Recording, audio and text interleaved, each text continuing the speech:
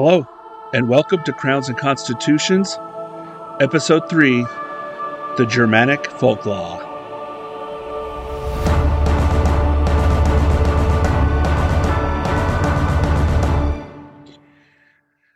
Now, some of you may be wondering, why are you talking about history in the 5th century if the Magna Carta wasn't even a thing until 1215?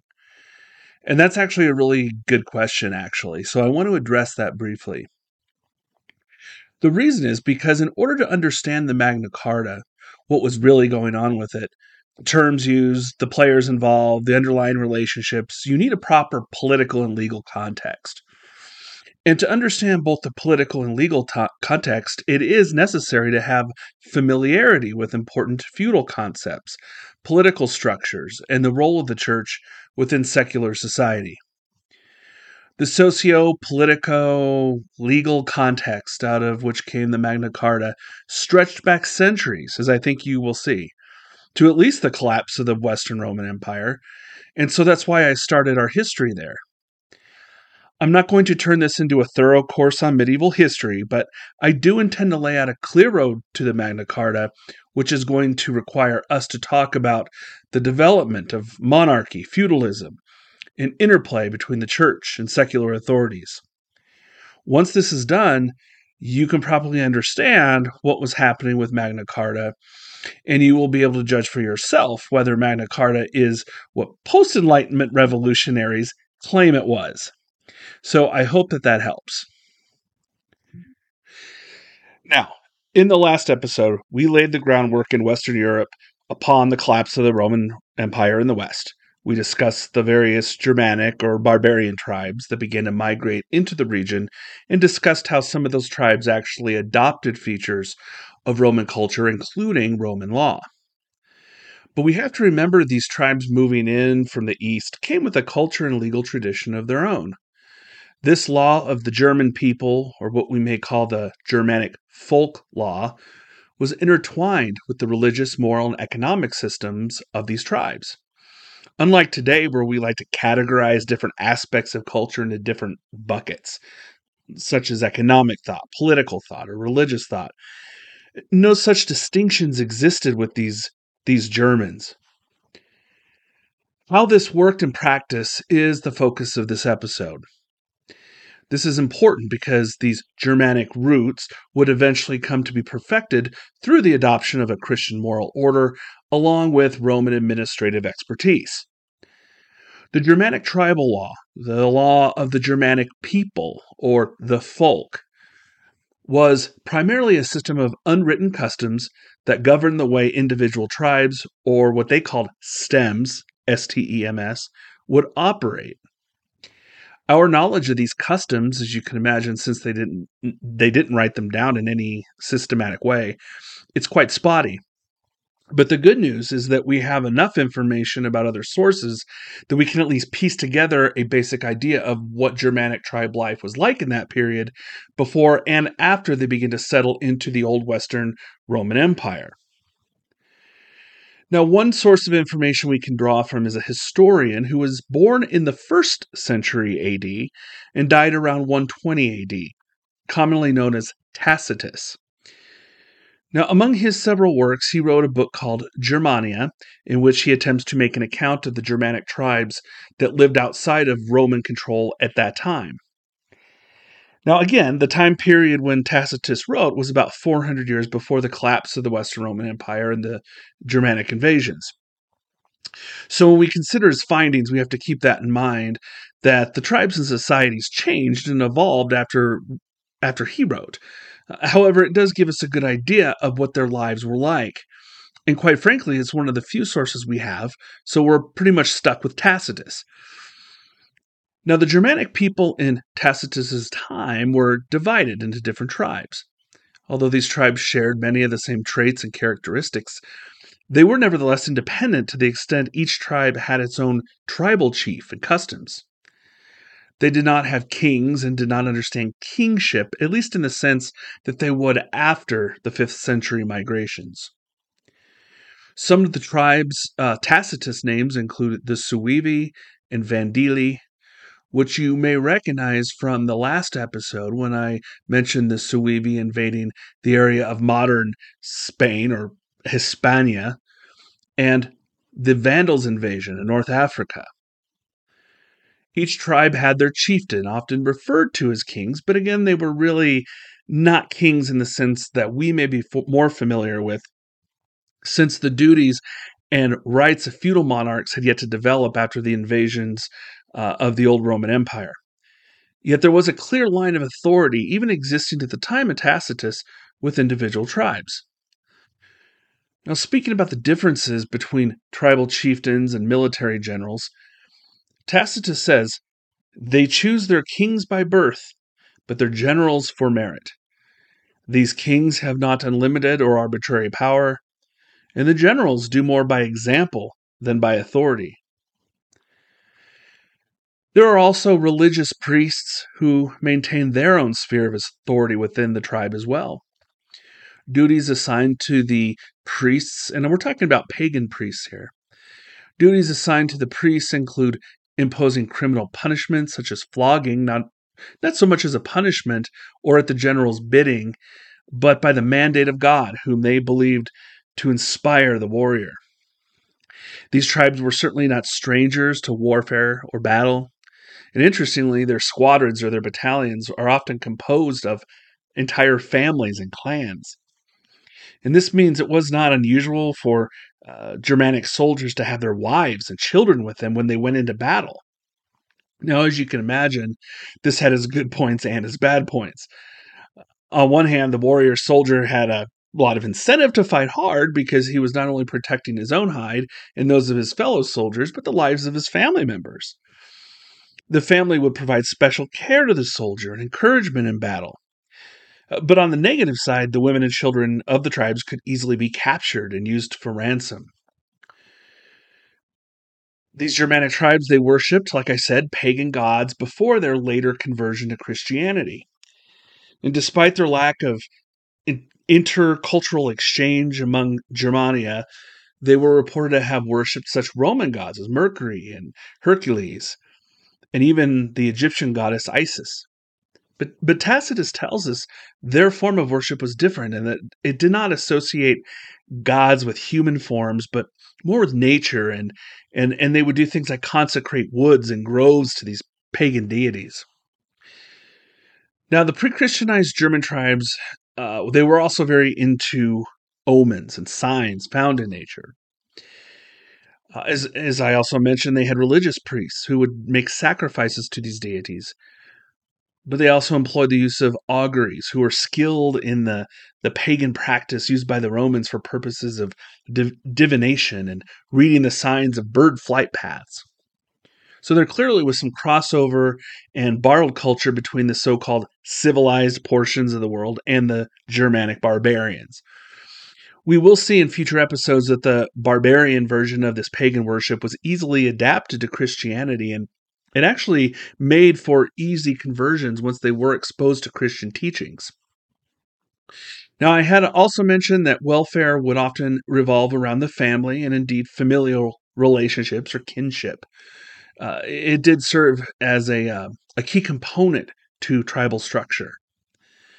Despite any access to Christian teaching on the subject during their pagan days, marriage served as the most basic level of societal bond within a tribal community. And in fact, Tacitus said their view of marriage was the most praiseworthy aspect of their customs. Unlike other pagan pre-Christian cultures throughout the world, the Germanic pagans typically would only have one wife at a time. Now, it is true for some tribes that it was not uncommon for a man to have serial wives, that is, one wife after the other, but usually it was only one wife at a time and not multiple wives at the same time. As would be the case throughout the history of later feudalism, marriages were often used as strategic means to form alliances and bonds with other families. These marriages were formalized at specific marriage ceremonies, where it was made clear that the wife was to be a partner to the man and to serve him through thick and thin, which usually means, in this case of these tribes, struggles of war. The bonds of family grew out of these marriages, Adultery was not accepted and punished severely. Likewise, Tacitus indicates that contraception and abortion were simply not acceptable practices among these tribes. The children were carefully nursed and guarded by their own mothers at a young age until they grew up to be strong and sturdy, fit for tough physical and political environment. And then, ideally, these hardy men and women would seek each other out. These young men and women would seek each other out to form new marriage bonds and begin this cycle all over again in the next generation. This concept of marriage is very consistent with the Christian notion of marriage, and so it was quite easy for Germans to adapt to a Christian way of life once they were exposed to this new religion that was rapidly spreading out of the Middle East at about the time that Tacitus wrote. Now, at this point, I want to circle back to the roles of tribal leadership and political structure. As I had mentioned, each tribe had their own chieftain, and sometimes more than one. They commanded respect and deference, but did not necessarily have complete authority. And in fact, major decisions, those that would affect the whole tribe, were made at tribal assemblies. Funny enough, these assemblies were called things. Yes, things, Things. Now, sometimes you may see them called dings, which is the Germanic version of that same word. But they're all the same thing, no pun intended. Now, at these things or assemblies, which I'm just going to continue to say from now on because it's annoying and potentially confusing to keep calling them things, I'll just refer to them as assemblies. The tribal chief would typically get up and give his opinion on whatever the issue of the day was, and the rest of those in attendance would give their assent or disapproval of the recommended course of action. The structure of leadership, it varied depending on the tribe, but most Germanic tribes shared common characteristics. For example, most of them had a tribal chief or a king with religious pagan priests also wielding great authority and respect. And other more influential noblemen in the tribe would have perhaps more influence and authority than a typical soldier or a non-controlling freeman. The seeds of feudalism existed in the relationships among the tribes. Authority and influence was earned by those with skill, usually military skill or strength. And in turn, those who were in a position to offer protection to those less able for whatever reason rose in their position of authority within the tribe. And this is why the tribal chief would often excel in battle and was skilled in military leadership.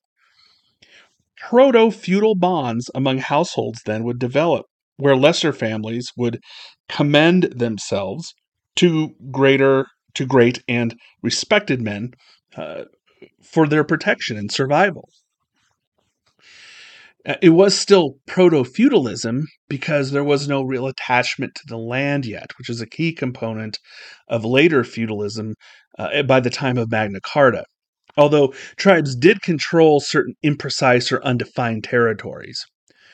Once the Germanic tribes invaded Roman territory and became less nomadic and more attached to the land, then these bonds of loyalty that existed in an embryonic stage before the migrations began to solidify into a more concrete monarchical form of authority. And at the core of these relationships, especially by the time of the Germanic invasions in the 5th and 6th centuries, was military service in exchange for protection.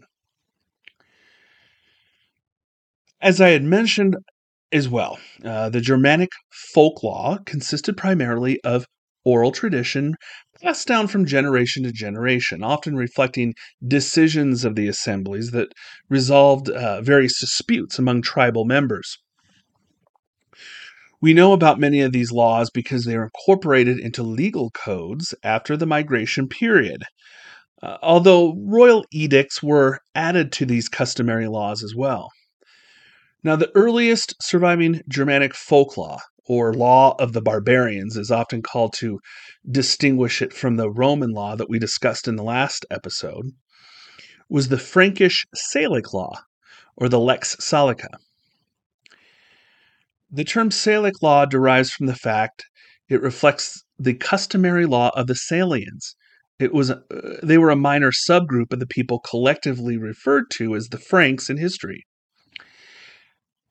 The Franks are going to become an important part of our story, and we're about to start to see why. It was under Clovis that the Salian Frank tribal customs were incorporated into a written code. The code was called the Salic Law. From this Salic Law, we can learn much about the Germanic tribal law, with the understanding that this law reflected primarily the law of the Salian Franks. It does not necessarily represent the law as understood by all Germanic tribes. But it is this Salic law, again, which was the reflection of the Germanic customary law, that we can see the seeds or embryonic form of what we would call today tort law. It provided that those harmed by others should be compensated by a wrongdoer for the harms that they suffered. Now, other means of righting a wrong, so to speak, were available, which usually involved duels and violence. But it was clear that Salian law encouraged the resolution of such disputes through monetary compensation, which would be set at a certain amount depending on the nature of the harm suffered. Unlike the situation under the Roman Empire, where the relevant government authority enforced the law, under Salic law, enforcement primarily depended on the family and kin. Now remember, I mentioned the Germanic assemblies, or the things, right? Well, these types of assemblies were still convened even after the migrations occurred to adjudicate disputes and enforce customs, even under strong military leadership of the Merovingians, they were the first powerful Frankish royal house. So, what did this customary law of the Franks that would have repercussions for centuries on the development of law and legal relationships actually look like? Well, let's go ahead and take a look at a few provisions here. I mentioned that the law involved compensating victims for wrongs suffered at the hands of a wrongdoer. Now, an example would be the theft of pigs. Livestock was a big deal then. It's still a big deal now. But we can see how the law treats the theft of pigs. It says, quote, "If anyone steal a sucking pig, and it be proved against him, he shall be sentenced to 120 dinars, which make 3 shillings. But if anyone steal a pig that can live without its mother, and it be proved on him, he shall be sentenced to 40 dinars, that is 1 shilling. Unquote. So we can see from this that the customs of the Salic Franks valued a young baby pig more than an older pig, and as a result would fine the person caught stealing another man's pigs accordingly. What about much more serious offenses, perhaps offenses against the person? Well, just to give another example, it says, quote, "Those who commit rape shall be compelled to pay 2,500 dinars, which make 63 shillings. Unquote. We see a significant increase in the fine above this stealing of a pig here. There's also other interesting provisions that concern the harm to a person. Let's look at another one. Quote, "If anyone have killed a free woman after she has begun bearing children, he shall be sentenced to 24,000 dinars, which make 600 shillings.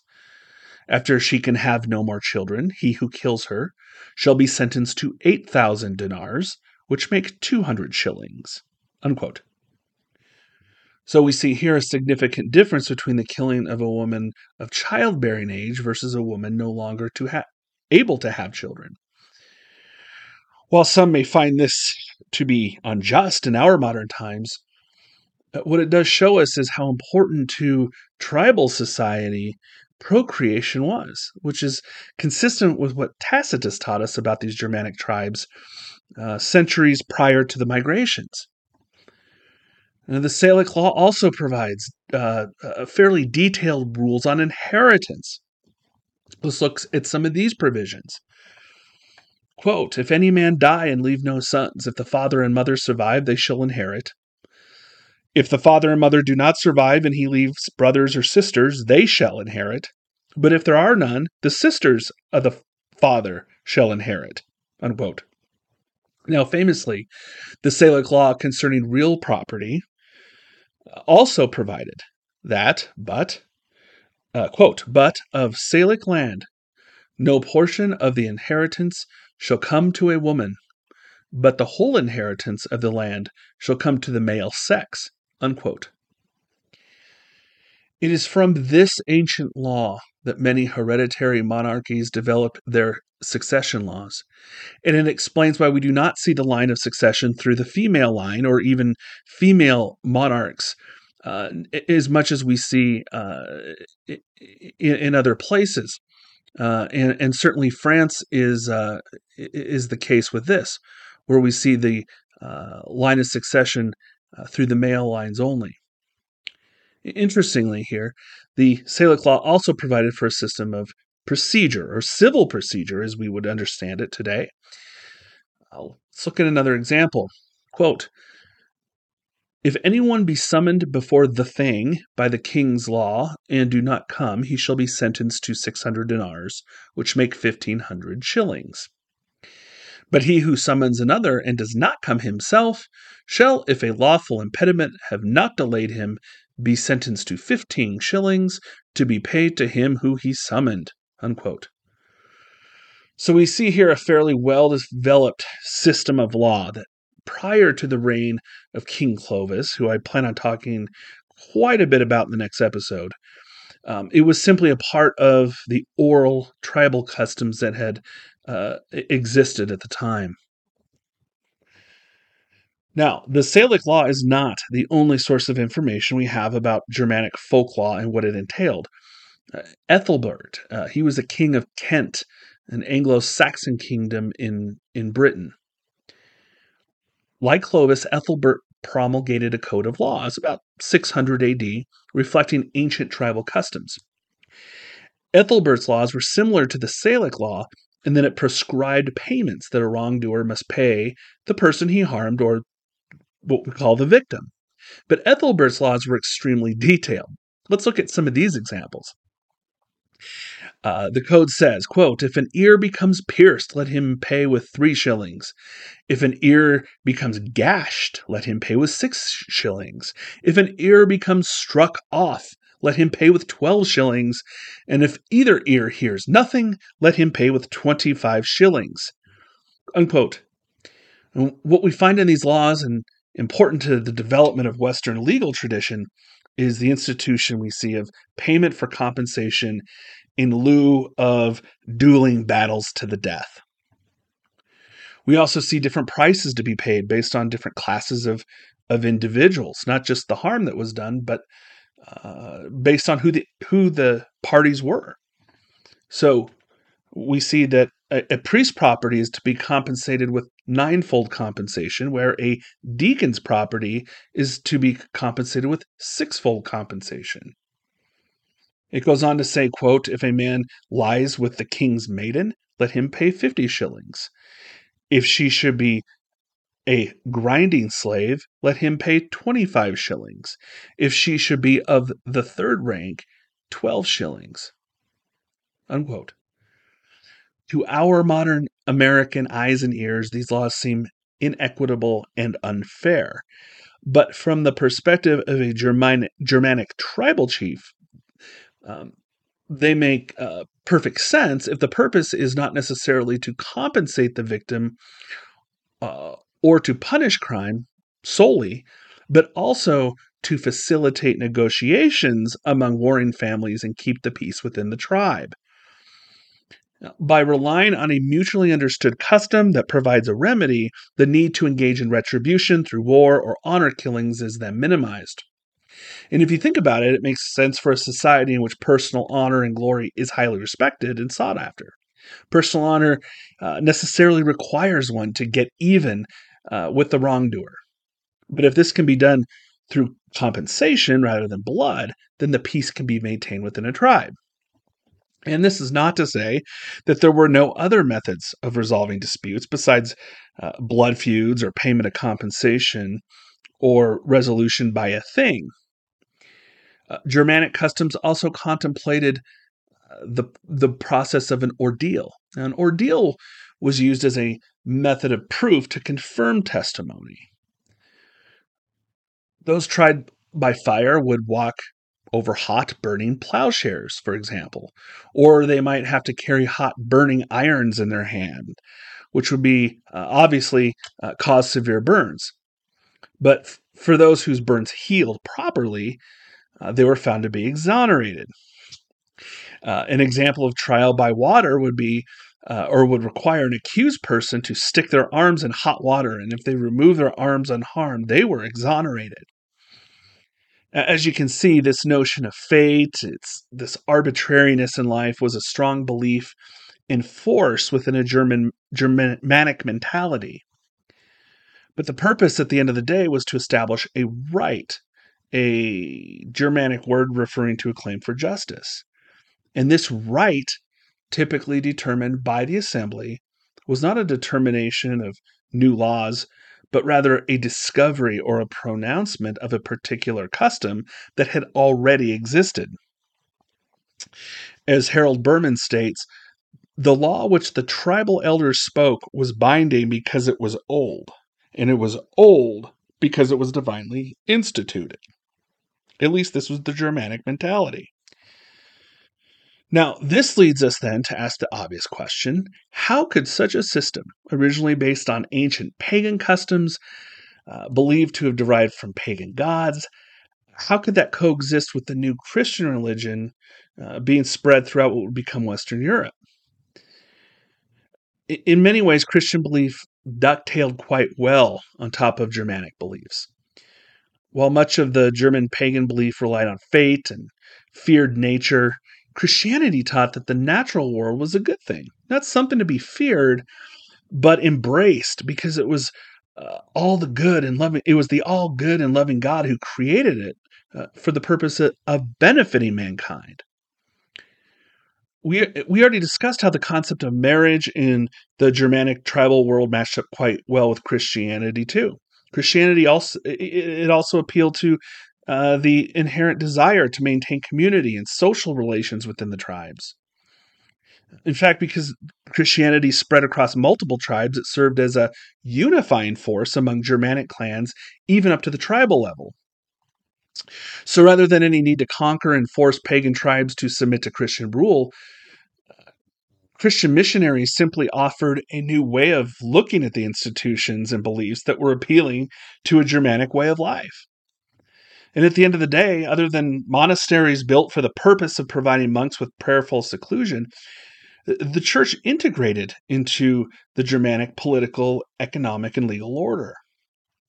The distinction between secular and religious authority simply did not have a bright line distinction. In other words, there was no separation of church and state. Looking back at one of Ethelbert's laws, it afforded protection for clerical and church property from theft. It was natural that tribal chiefs would come to see themselves not only as protectors of family, but of the wider church family as well. And it was this Christian influence that helped transform the tribal chief into a king. The king served the Christian God, who maintained authority over all tribes, and thus various tribes were unified under one God and eventually under one secular king. This unifying force will come to dominate in both Anglo-Saxon England and Frankish-ruled Francia as the Germanic peoples originating from different tribes began to consolidate under powerful monarchs. But the realization of the powerful monarch, as we will see under the Normans and Plantagenets, remained centuries in the future. By the time the Germanic tribes established themselves on the ruins of Rome, authority still remained decentralized under an authority of tribal assemblies, and legislation in the modern sense just didn't exist. Although the ancient tribal customs under Clovis and Ethelbert, they did begin to be written down with an addition of or sprinkling of royal edicts in there as well.